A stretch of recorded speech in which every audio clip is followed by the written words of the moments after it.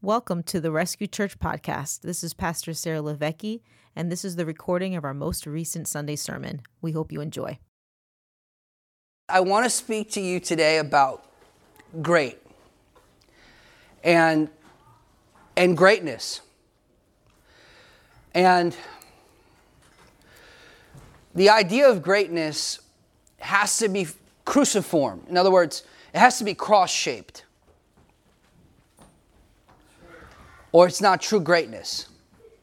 But greatness is something that we as humans, we appreciate, we celebrate it. It's something, it's not bad, because we were created in God's image and His likeness, and God is great. So the fruit of a seed, it should produce after its kind. So if you have a great God who creates people, and those people are in alignment with Him, there should be true greatness in people. And one of the things that my wife and I have a core belief about is buried beneath the mud of all of our lives is a seed that God Himself planted in our life. And so we believe that every human has a potential for true greatness. And so there's different expressions of that. There's natural talents. There's gifts. There are people that have extraordinary character or courage, or people who make, radical sacrifices. Or, you think of, for example, we're in the month of October. And I'm going to date myself a little bit, but there's someone who, his name was Mr. October. If you're old enough to know who that is, you're old. Mr. October was Reggie Jackson. And the reason he was called Mr. October is because October is when baseball really matters. Because now you're going toward the World Series. And so everything they do is all leading up to two teams playing so that one team can win. Right? In baseball, they don't get a participation trophy, because they're not looking to mass produce losers. They're trying to find one winner. And so he had that name, Mr. October, because when the pressure was on, he delivered. And that is another example of true greatness. Now, greatness always becomes the standard in which we measure something by. That's why people say, I'm not going to hope I don't offend you, but they're like, this phone is better than the Apple iPhone. See, what's happening is that the iPhone is now the standard, so now you are measuring things according to the standard. Right? And so Jesus is our standard, and we're going to look at true greatness today, but I really want to speak, I want to stir something inside of you. Like, I want to stir your appetite for greatness in the kingdom, but for greatness God's way, not for greatness our way, because greatness was God's idea. God finds a nomad, a wealthy nomad guy from what would be called Padam Aram, which is modern-day Iraq. So God finds this guy from Iraq, a sun-baked guy. He's not a white guy, doesn't have blonde hair, blue eyes.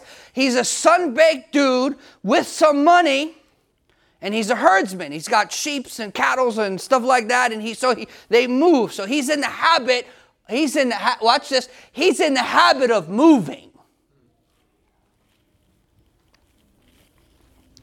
And so God finds this guy. Let me read you this, because this was God's idea. So when you follow an idea through, you have to find out whose idea was it. Now this is the Lord. Now the Lord had said to Abram, get out of your country, from your family, and from your father's house to a land that I will show you. I will make you a great nation. I will bless you and make your name great. Ding, ding, ding, ding. Now, I don't know about you, but I'm a faith guy. I like faith. People are like, I'm into unbelief. I am into faith. I'm going, that's good. That's for me. I mean, that's just how I was raised, that like, when God is speaking, I'm listening. I go, I want to make your name great. That sounds good. I will make you a great nation. I will bless you. Who wants that? Come on. And now it gets even more crazy in verse 3. He says this, I will bless those who bless you, and I will curse him who curses you. In other words, your enemies will be my enemies. If they have beef with you, they have beef with me.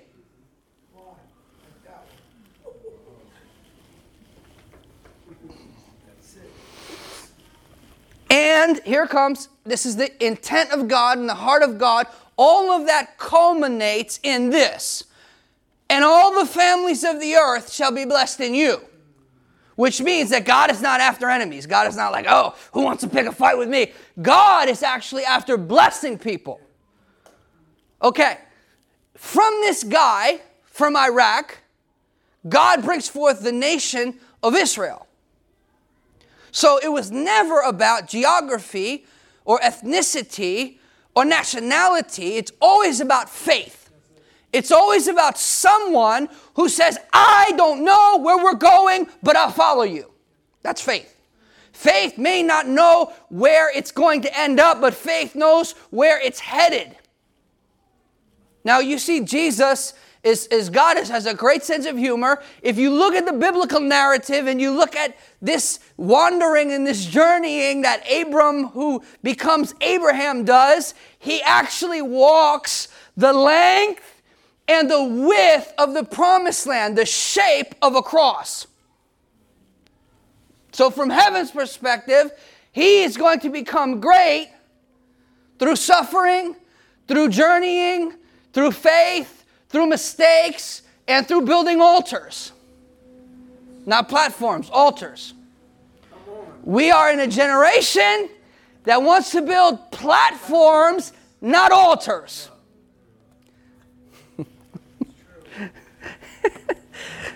Thank you, Alfred.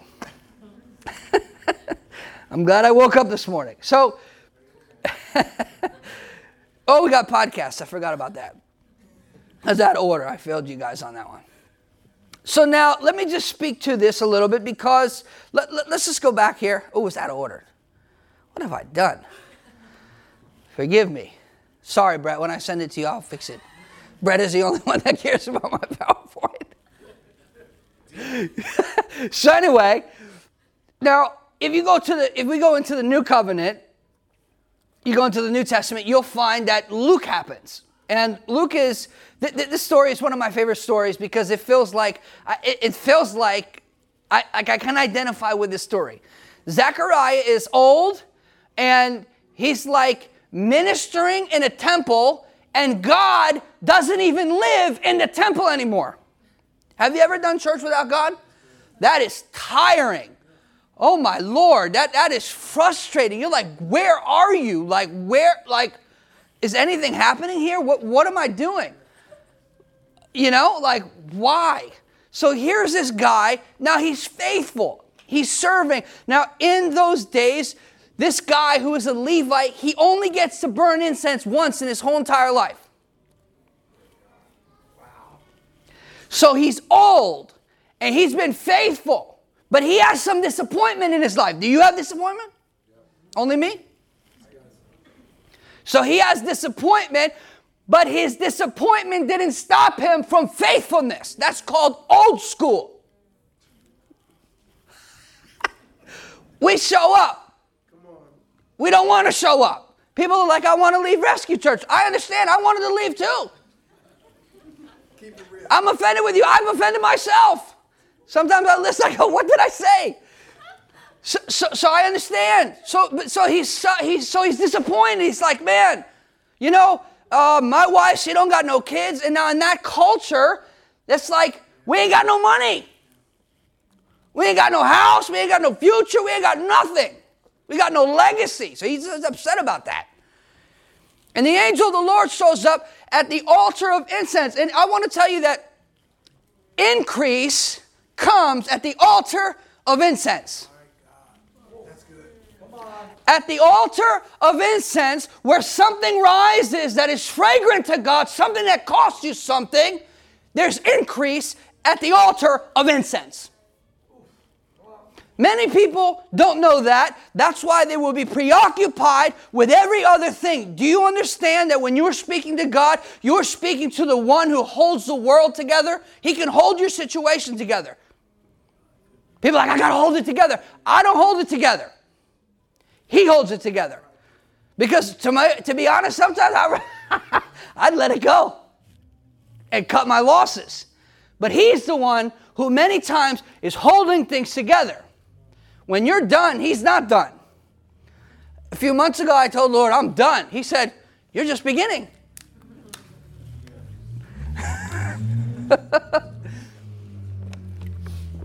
So anyway, the angel shows up, and you know John the Baptist comes, right? You guys remember that story?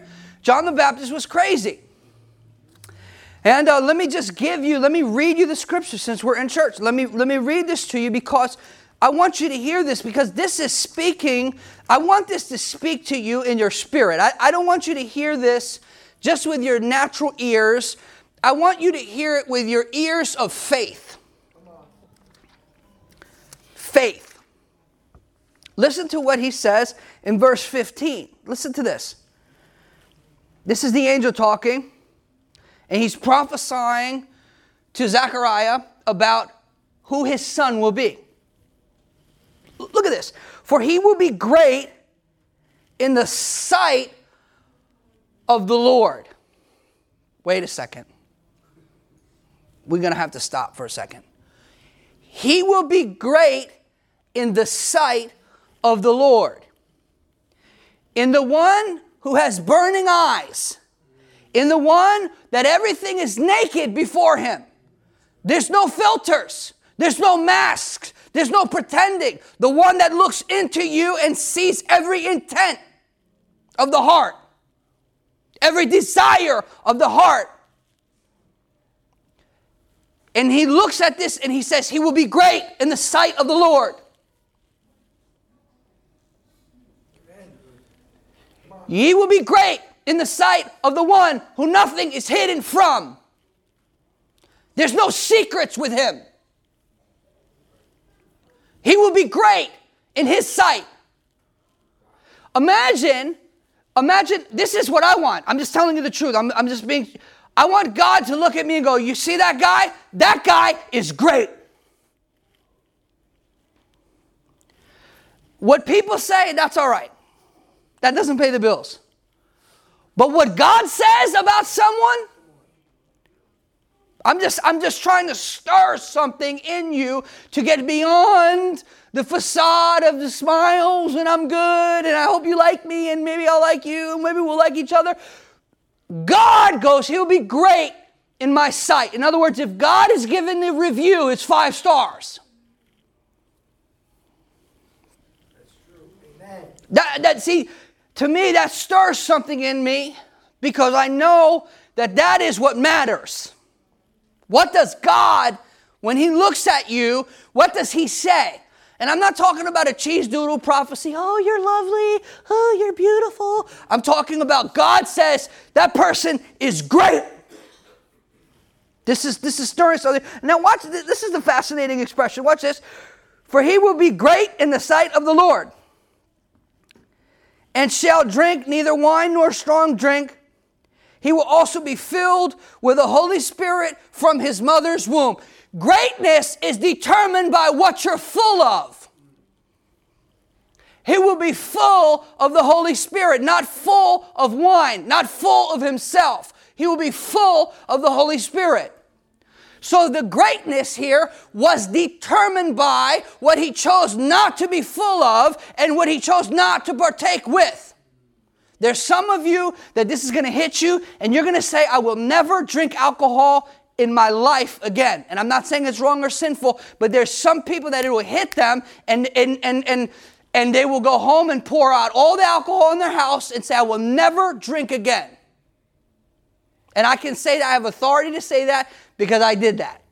God removed the desire, the taste and everything, and I'm not missing anything. Some of us, the last thing some of us need is alcohol. I'm just going to tell you that. We were in a restaurant that day, sober. We took over the whole restaurant. And I go, thank God we don't need any alcohol here. Remember that day at Brett's birthday party? We had a traffic jam there. I'm like, the last thing we need is alcohol in this place. The craziest group of people in there and all sober. So some of you don't need that, just to tell you. Now, I'm not here to say that if you drank alcohol, you're sinning. I'm not saying that. But it's very fascinating to me that God would say that this is a description of greatness, that he doesn't drink, he doesn't get drunk, and he's filled with the Holy Spirit from his mother's womb. That to me is like, that just speaks to me. So greatness is also the refusal to be intoxicated or influenced by other things that are not supposed to influence me. So he will be great because he will reject foreign influence. Come on. Amen. Amen. Come on. All right. Now in Luke 7:28, you follow this through. It says that John was the greatest born of a woman. Dear God, I mean, this is so Jesus is saying, and this is just so you know, this is family. You know your family. Some of you have some crazy cousins. Maybe you're the crazy cousin. Some of us are the crazy cousin. Like, that's me. You know. So now this is something because Jesus says, and this is Jesus all grown up, fully God, fully man, the same one that nothing is hidden to. Jesus says he is the greatest born of a woman. The greatest prophet born of a woman, yet he did not do any miracles. Miracles do not make anyone great. Miracles are an expression of a great God.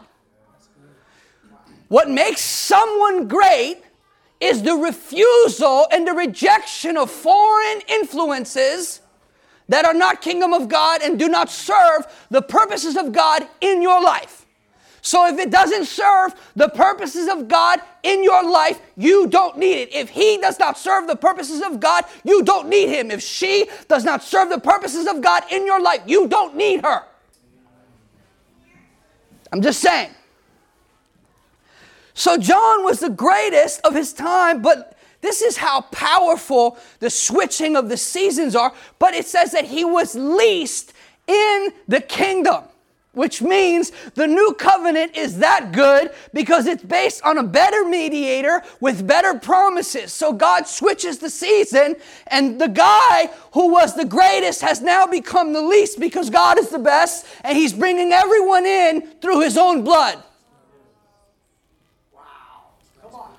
This is gospel. This is new covenant. This is kingdom of God. This is what we were brought into through the shed blood of Jesus Christ. He said you were bought with a price. You are not your own. I don't want to do that. I don't feel like that. You are not your own. It's not about what you want or what you feel. You were bought with a price. You do not belong to yourself. Your body is not your own. You are the temple of the Holy Ghost. So you fornicating in that body, that's like having sex in the church.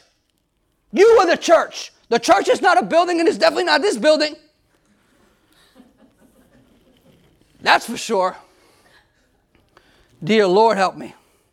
We're grateful. But we are plural, not you. I'm the church, I don't go to church, I'm the church. No. We are the church. We are the place in which God dwells, which is good. So that means that how I treat you and how you treat me matters because we belong to him. So if someone says, hey, this is my computer, or hold on to this watch, or since it's yours, I'm going to treat it with respect because if you break it, you buy it. Right? So I'm going to have to treat you with respect. I'm spitting, I'm sorry. Because you are his. You are his. You are his. You belong to Jesus. Whether you know it or not. Do you know people that don't even believe in Jesus belong to him? Okay. Let me follow you. I want to follow through on two things. I'm going to do my best for this not to be a hostage situation. Now, there is a centurion. There are two people in the scripture. This is another thing. This is to me. God speaks about great faith. Now, the word great there is the word where we get mega. Mega. Not like core mega, mega. Like M-E-G-A, mega. Big. Another translation of that word is big. So imagine God looks at him and goes, yo, he's got big faith.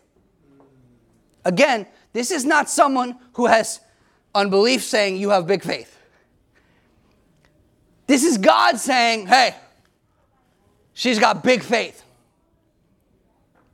Again, it's kind of like a very rich person calling someone rich. It's different if you're broke. You go, oh, he's rich. Everybody's rich to you. You're broke. But if someone has $300 million and they go, that guy is rich, that means he's rich. So if God says, hey, he's mega. Yo, he's big. Hey, that's big faith. That's great faith. Okay, you got my attention. So in Matthew 8, the centurion, this is verse 8, Jesus is going, this is classic, this is ministry. Jesus is going from a problem to a problem. People are like, I want to do ministry. That's amazing. It's like, whoa. So anyway, so Jesus is going from a problem to a problem, and a problem stops him on the way, you know. And it's classic. So the centurion, they're like, my servant died, you know.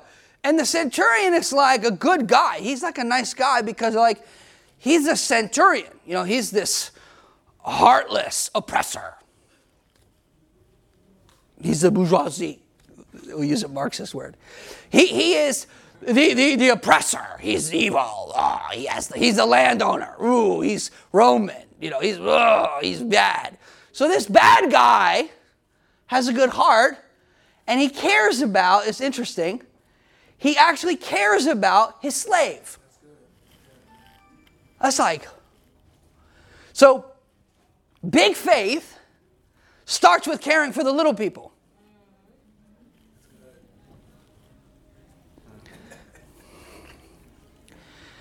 That's how big faith starts. If you cannot treat people who are lower than you, I don't mean in value, I mean on the totem pole of life. Not a real totem pole. People like, Pastor worships totem poles. No, I'm not saying that. But I'm saying that if you can't treat the homeless man with love or dignity, then you're not ready for the corner office. If I can bring that into today. So the centurion, so he says to him, let's read this whole thing. Now when Jesus had entered Capernaum, a certain centurion came to him, pleading with him, saying, Lord, my servant is lying at home, paralyzed, dreadfully tormented. Jesus said, I will come to heal him. The centurion answered and said, Lord, I am not worthy that you should come under my roof, but only speak a word, and my servant will be healed. For I am a man under authority, having soldiers under me, and I say to this one, go, and he goes, and to another, come, and he comes, and my servant do this, and he does it. Then Jesus heard it. He marveled and said, assuredly I say to you, I have not found such great, mega, or big faith, not even in Israel.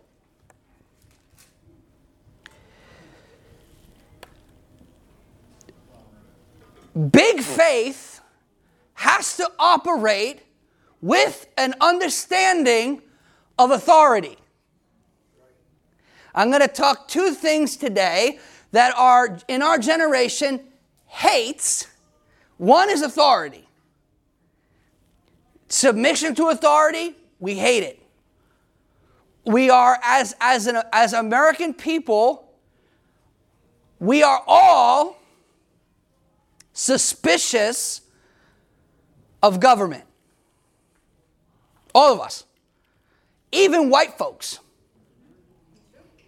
So now, everybody is suspicious of government. So we don't trust government. Church leadership, if you look at how many scandals the church has produced, it's like a novella. I mean, it is like we have produced more scandals than you can imagine. So we have and then you take, let's remove fathers from the picture. 70% of black homes do not have a father. When you look at poverty, widows and orphans have the same thing in common. They have both lost the most important man in their life. You go to any culture, any color, and any language, and you remove fathers, and you have a disaster. You go to Asia, where the sex trade is the thing. War has taken fathers. You go to Iraq. War has taken fathers. You go to Afghanistan. War has taken fathers. So what happens is, because of abuse of power and neglect, because neglect is also another form of abuse, guess what we have? We have, plurally, an authority issue.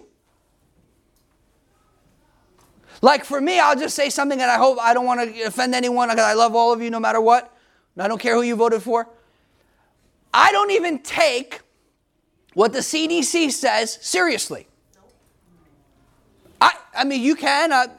I love you. I'll hug you. Mask, no mask. We can hug, no hug. I got no beef with you. But I literally, the highest institution in our country, as it relates to that, it really absolutely means nothing to me. Nothing. I know that sounds really like he's like, yo, this guy lost his mind. Maybe sort of, but I'm just saying, to me personally, you don't have to have that opinion. It doesn't mean anything. I'm suspicious that the biggest drug dealers in the world do not wear Coogee sweaters. They wear suits.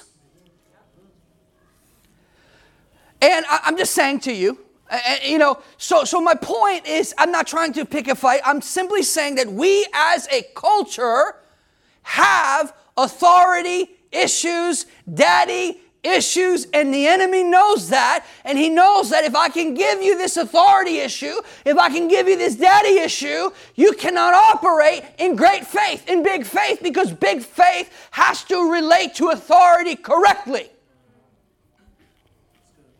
And big faith is what leads to real freedom. You see, that guy's person who was under him was healed and free because he had big faith. So if the guy on top doesn't have big faith, everyone on the bottom suffers.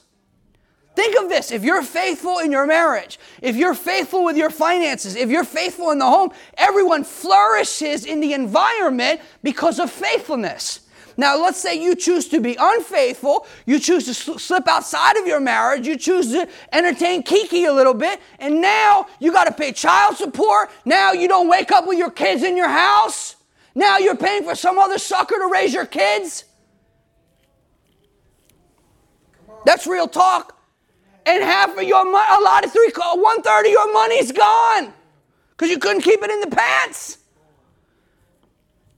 And now that kid is going to suffer because there's not going to be a voice present in his life that says, don't you do that. You have my name. Don't you live like that. Don't you speak like that. You're better than that. Because that other guy, he doesn't have his name.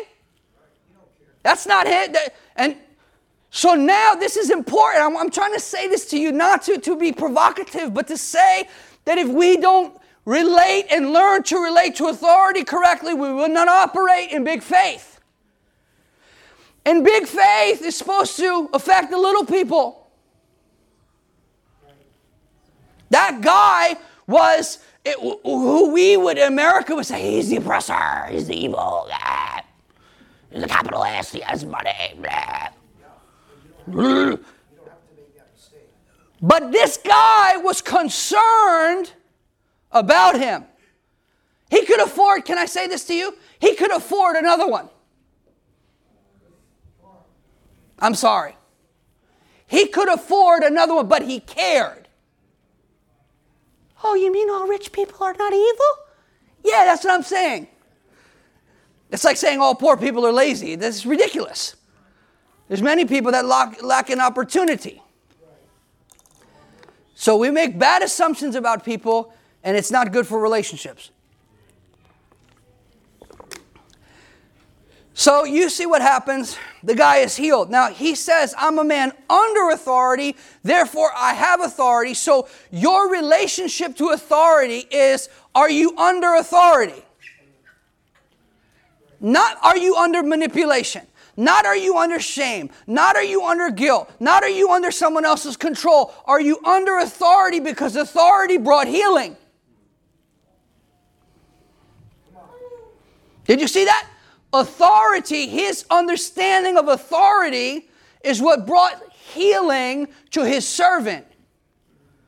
When I properly relate to authority, it brings healing to those I am responsible for. This is a very, very, very important truth. And then Jesus is like the perfect person to stick a dagger in the whole situation. Jesus goes, I haven't seen this kind of faith in Israel. Uh-oh. Now he's going to trigger them because he's triggering their prejudice. Because they're prejudiced. You know why? Because they've been stepped on. And they're tired. And instead of nursing the wound, he agitates it. That's why when people are like, I want to talk to Jesus, the real Jesus will have you talk to the real Jesus, you're going to get a reality check, not a false sense of, oh, you're so lovely, you're amazing. You're going to be like, dang. He goes and says, I haven't seen faith in church like that. Everyone's mad. Everyone's looking at him all the time. They're like, I give every week. You know, he said, I haven't even seen faith, not even in the front row, faith like that. Then the front row is upset. You're not getting invited back. We don't do front row prophecy here. Anyway, so great faith operates as it relates to authority correctly. So we got to ask God, okay, God, if I have authority issues, heal them. Heal them. Because authority is not for control, it's not for manipulation, it's not to oppress you, it's for safety. Think of authority as the boundaries on a road so you don't fly off a cliff. The deacon has been with me to a place called Jacmel, I think, right? Weren't you there? And, there's 3 mountains in Haiti, and you look down and you see dump truck fell off the side of the road, bus fell off the side of the road, car fell off the side of the road, thing burned. What that is there's no boundaries, there's no authority, and people, fly off the thing. But that is a visual of what happens when there's no authority in your life, you go off the rails. If you don't ever have to be held accountable to, I just do what I feel. I just come when I feel like it. I do feelings. Well, feelings, you're going to fly off the cliff with feelings. There has to be a sense of absolute in your life. The soul needs moral absolutes to even function correctly. The Bible says that the law of the Lord is perfect, converting the soul. So the soul cannot relate to God or reality correctly without moral absolutes. So you remove the moral absolutes of a society and everyone is mentally ill. Everyone needs medication. You have children go, I'm depressed. You're depressed. You should be outside.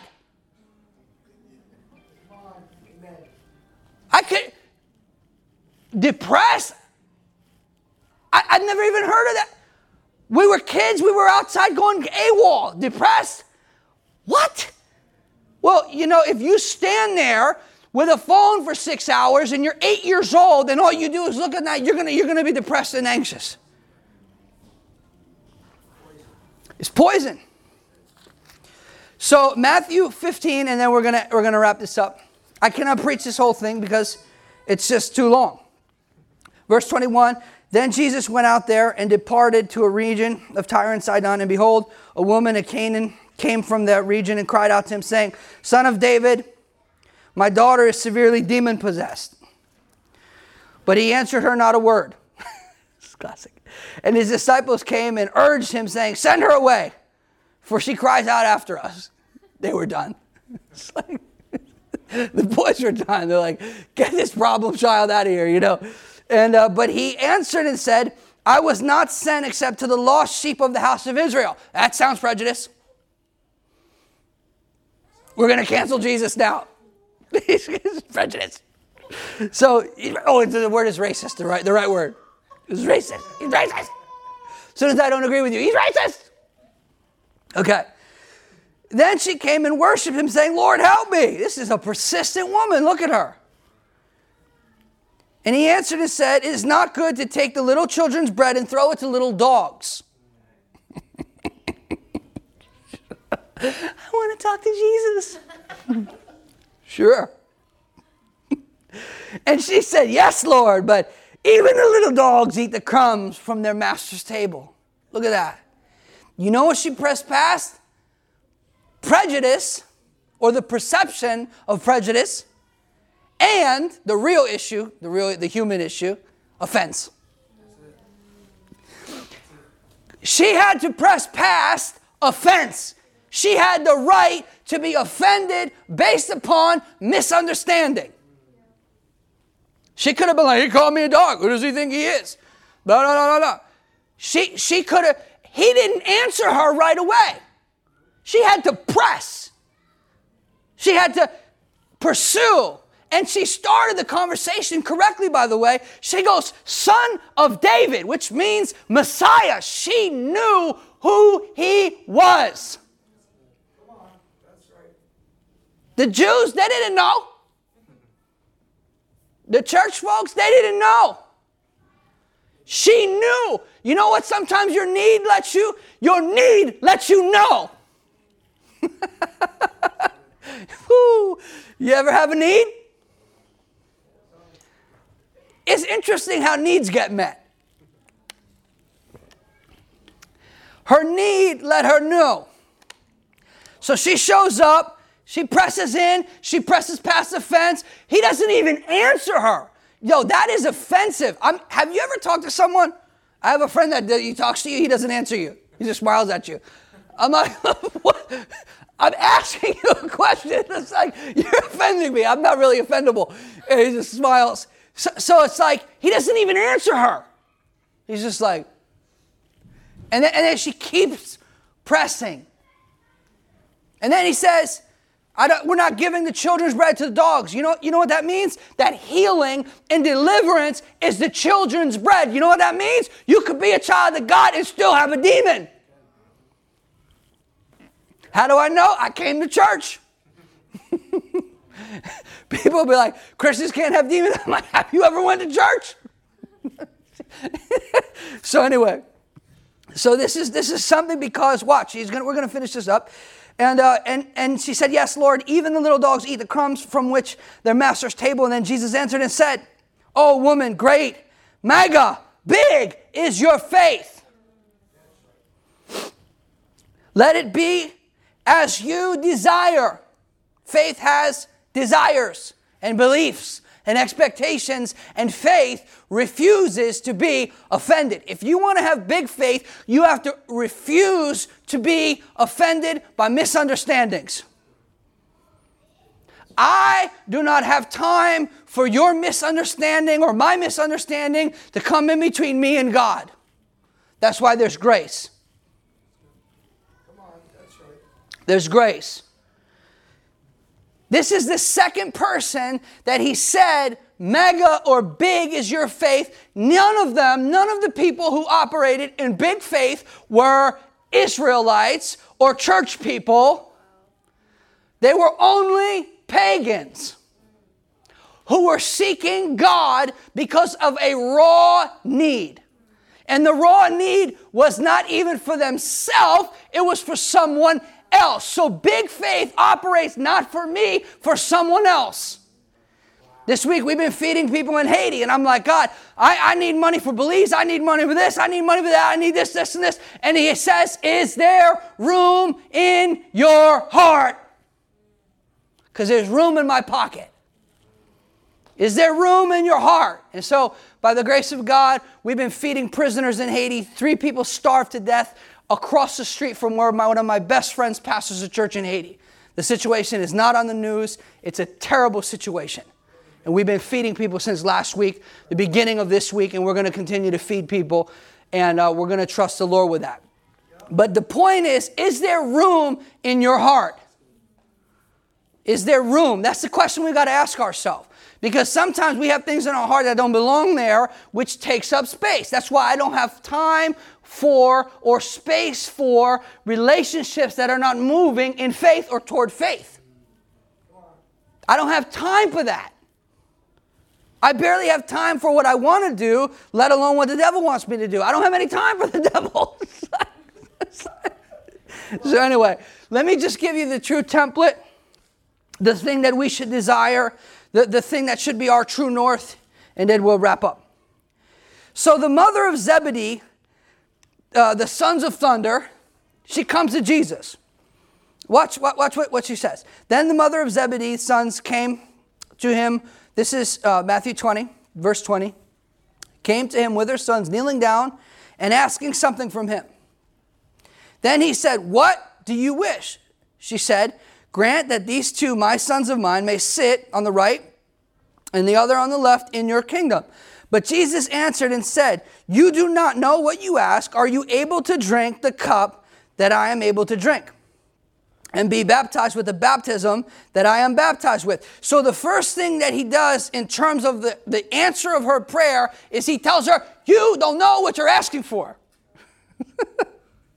And this is classic, because let me just encourage you just about one thing. The answer to your prayers is more messy than your prayers. The answer to your prayers may be bloody. It may be messy. Then they said, "We are able." Classic. We are able. These guys are classic. "We can do it, Jesus." You're going to die, pal. So he said, "You will be baptized indeed with my baptism, and be baptized with the baptism that I'm baptized with. But to sit on my right and my left hand is not mine to give, but it is for those whom it is prepared by my Father."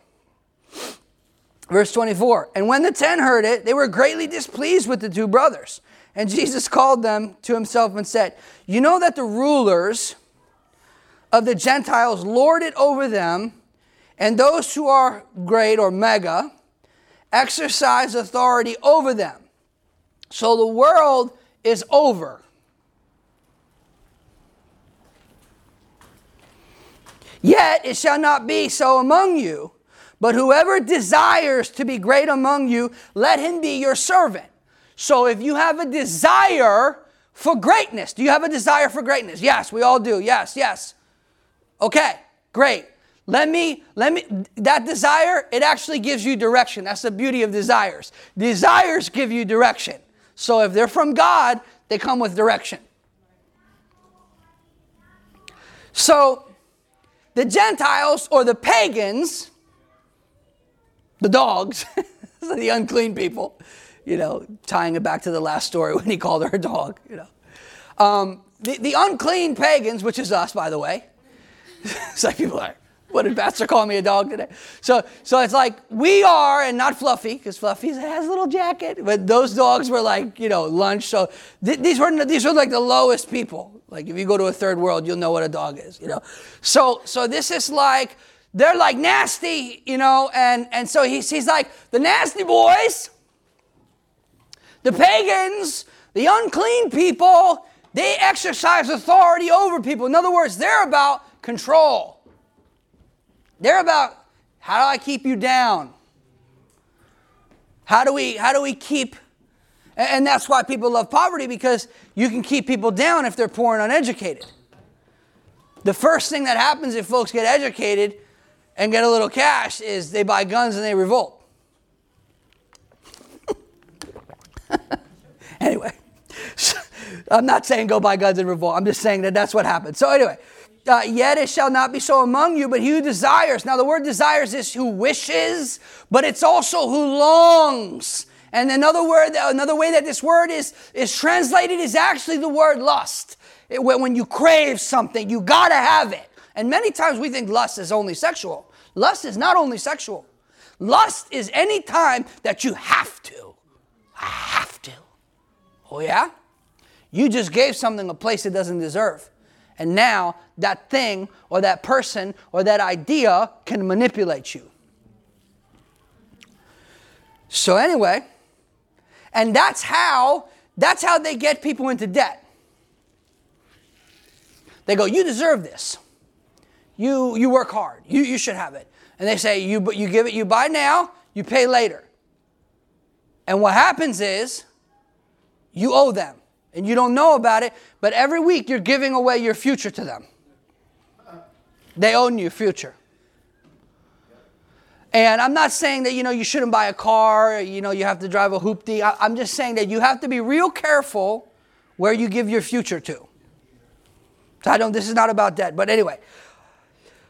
Whoever desires to be first among you, let him be your slave. Just as the Son of Man did not come the Son of Man did not come to be served, but to serve and to give his life as a ransom for many. So now, if you desire to be mega, if you desire to be big, you should be a deacon, diakonos. In other words, you should be the one who waits on tables. In other words, you should be the one that serves other people. You should be the one who knows what people need before they ask and fill the cup up. That's the difference between a good waiter. A good waiter is someone who you don't have to ask them, they know.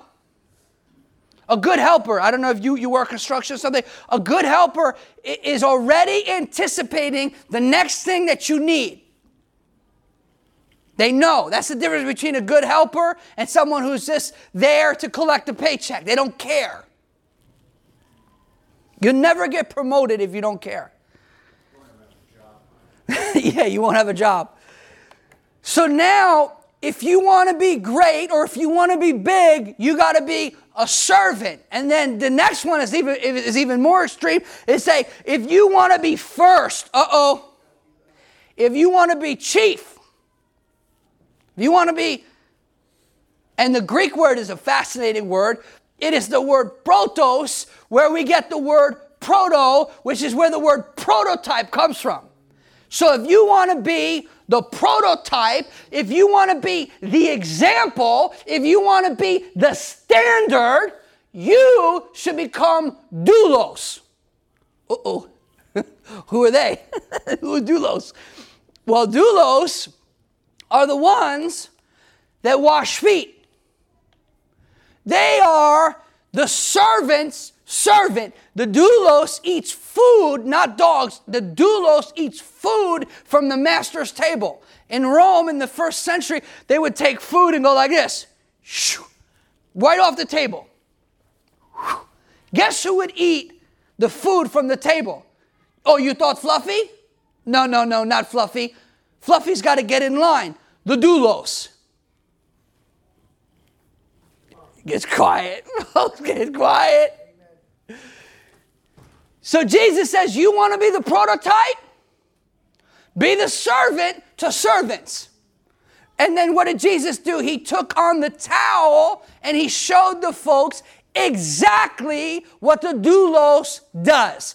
And he says, I have given you this example. I am the prototype. What you have seen in me, do it. So if you want to be the top, you got to go low. You got to deal with everyone's crap. You want to be the one that, you want a microphone? You know what you need? A broom. A towel. Windex. So now there's something that God cultivates in us as we yield to Him and say, yes, I desire greatness, but greatness as you define it, not greatness as the world defines it. I want to be great in the sight of the Lord. I want the Lord to look at me and say, well done, good and faithful servant. A servant is about others. The world, everything the world sells us is about us. and me and I and iPhone and iPad and I. And the kingdom is about others. You saw the two examples. You saw the Roman, the rich man who actually cared for the person that worked for him. And then you see it with the mother who obviously cared for her demon-possessed daughter. And then you see this mother trying to get her kids a position, trying to secure her kids in the 401k plan and the security and let him sit on your left and your right in your kingdom. He's like, yeah, my kingdom rolls differently. Let me show you the prototype. The security and the significance is not in a seat, but it's in serving. And big faith operates for little people. Big faith operates when we learn how to submit to authority and understand how to relate to authority and understand how authority does work and how authority doesn't work. And maybe we have to forgive the people that abused or forgive the people that neglected or forgive the people that walked out so that authority and an understanding of authority can enter into our life so that the people that we're responsible for will eventually be healed. Did you see that? The servant was healed because he understood authority correctly. That brings healing. Amen. How to grow your faith. Because what I'm speaking to is faith. I'm gonna dive back here just for a second. Faith comes by hearing the word of God. Faith is rooted in what God has said, not how I feel. If you ask people about faith, they'll tell you about feelings. The purpose of faith is to please God, not simply to get what I want. And I hope you get what you want, by the way. I am for you. I am in your corner. But that's not the primary purpose of faith. The primary purpose of faith is to please God, because when you please God, you live in the pleasure of God, and everything else is counterfeit and a fake, cheap substitute for pleasure. That's why we chase pleasure in every other way.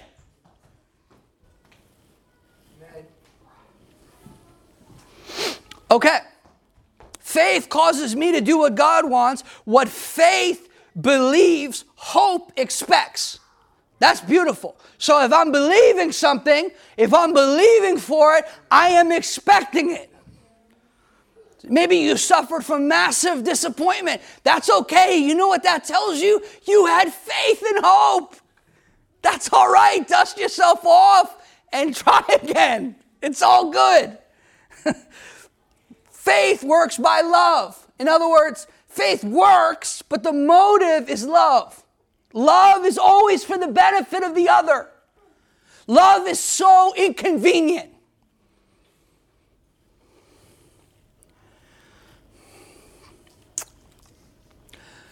How to grow your faith? Because I want your faith to grow. I want to say, you know what? We got a big impact. We have a mega impact based upon faith, based upon people who are rightly aligned to God and yielded to Him. And there's big faith. There's mega faith flowing, and it's impacting people, and it's bringing healing to people, and it's bringing transformation to people, and it's touching the neighborhood, and it's touching nations. Big faith. How to grow your faith. Read the scriptures and listen for the Spirit. Be faithful to do what God has clearly revealed in Scripture. If God clearly says, do not do this, do not do that, well then just try doing that. Try obeying Him. It always starts with simple obedience. We want this deep experience, and you're like, well, stop fornicating. Stop stealing. It's not, I want to prosper. You don't even tithe. Just why don't you start with the simplistic things that build consistency and a habit. Get in the habit of faith. Faith is a habit. Faith is a muscle. You have to exercise your faith. Faith gives you vision. Your eyes give you sight. Faith gives you vision. Speak in tongues and sing in the Spirit. That's if you have that, use that. If you don't have it, ask God for it. that builds you up in your inner man. Do you want to be a bodybuilder? Do you want to be big? Do you want to be big on the inside? Because we live in a culture of people who want to look strong but are not strong. People who want to look rich but are not rich. People who want to look happy. Do you understand how much fakeness there is on Instagram? People smiling like this while their life is falling apart. That's so sad. This is what is dominant in our culture. Fakeness. That's not for the people of God. Here's another one. Fast as the Holy Spirit leads you. Now, let me be clear on this. This is not about a religious, I got to do it this every day, this time. If God does that to you, good. But this is something as the Holy Spirit, because fasting means your faith is more important than your food. It's another way of saying, God, I put you first. It could be a meal. It could be a day. It could be the phone. It could be whatever it is. But just say, I'm choosing to deny myself as an expression of faith to put you first. This is a very important thing. Now, let me just tell you this. This is a disclaimer. Starving yourself doesn't change God's mind. It's like, and starving yourself doesn't move the devil. The devil's not like, oh, well, he hadn't had lunch in a week. I'm leaving. It's like, he doesn't care. It removes unbelief. Fasting, it says this kind only comes out by fasting, but unbelief is removed by putting God first. By changing what you're hungry for. By changing your appetite. Your appetite could cost your life. Proverbs talks about be careful if you're given to delicacies because they could poison you with that delicacy. That's a whole other thing. They did that in the ancient world. That's why they had cupbearers. That's why Nehemiah had a job and he built a wall. Because he was willing to put his life on the line for someone else's life. And God says, I can build with someone like that. So, starving yourself, again, doesn't change God's mind or move the devil. It removes unbelief by setting a precedent of priority in your life. One of the things that I'm always saying to you, it comes out in every sermon, every time I talk, every time I get a microphone, it always comes out is this idea of putting God first. I'll mention it in money. I'll mention it in feelings. I'll mention it, I don't mention a lot of food. I'll mention it in food. I will try to take that idea and flesh it out into relationships because this is the law of moving forward in the kingdom is by putting God first.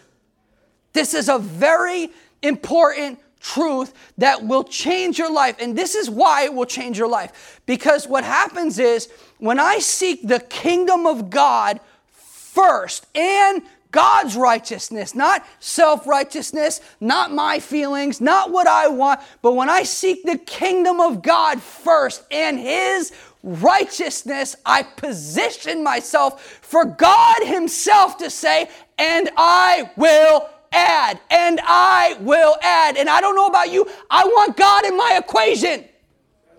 Because when I look at the math, it doesn't make no sense.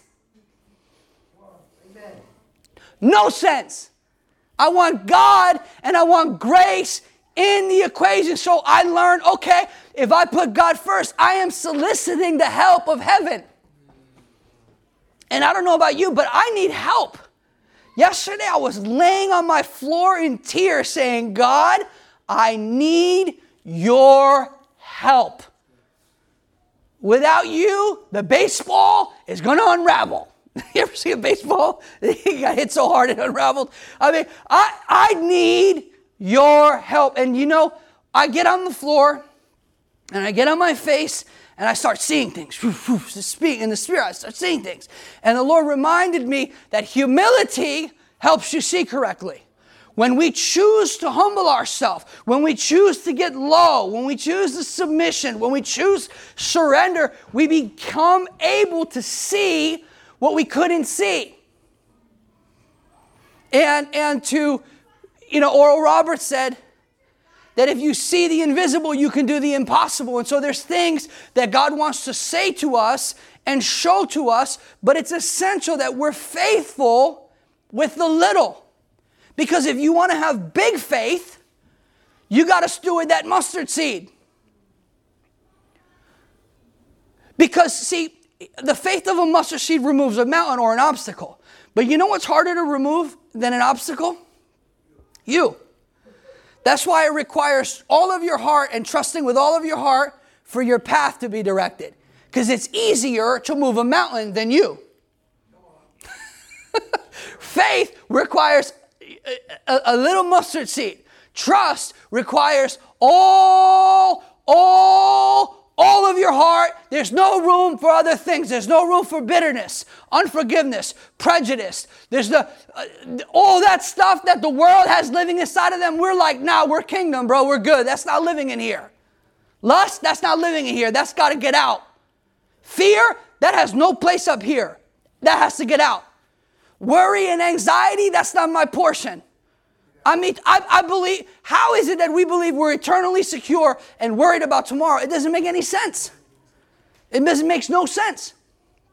But that's what it is to be double-minded, because there's a dualistic way of thinking where you're back and forth instead of steady and planted. That's why it's important when God plants you somewhere that you stay there, because God plants you somewhere that He would prosper you, and people want to prosper but don't want to be planted. People want to go through the spring season where the tree is fruitful. They don't want to adhere to the winter season where the sap is going down to the roots and it seems like nothing is happening. Amen. But the tree is getting stronger so that the roots are stronger, so that the roots can handle the fruits. But if you don't have deep roots, you will not handle the fruits, because then you'll be like, oh, I got fruits. Oh, I'm great now. But no, you have to have firm roots so that you can handle those fruits. There's things that God wants to do in your life. There's places that He wants to send you, doors that He wants to open. But if we're not ready, we won't be able to see it. We'll miss it. All right, let's pray. Lord, we thank You for just Your voice, God. We know that You are a good Father who is speaking to us, God. You are speaking to people. And not just through me, through Your Spirit. You are speaking to people. You are speaking to people. You have been speaking to people. You are moving on behalf of people. You have opened people's hearts. People have opened their house. They have opened their finances. They have opened their future to You, Lord. There are people here that are watching. There are people here that are in this room that their hearts are completely open to everything God has. And I pray, Lord, that big faith, Lord, would be their portion.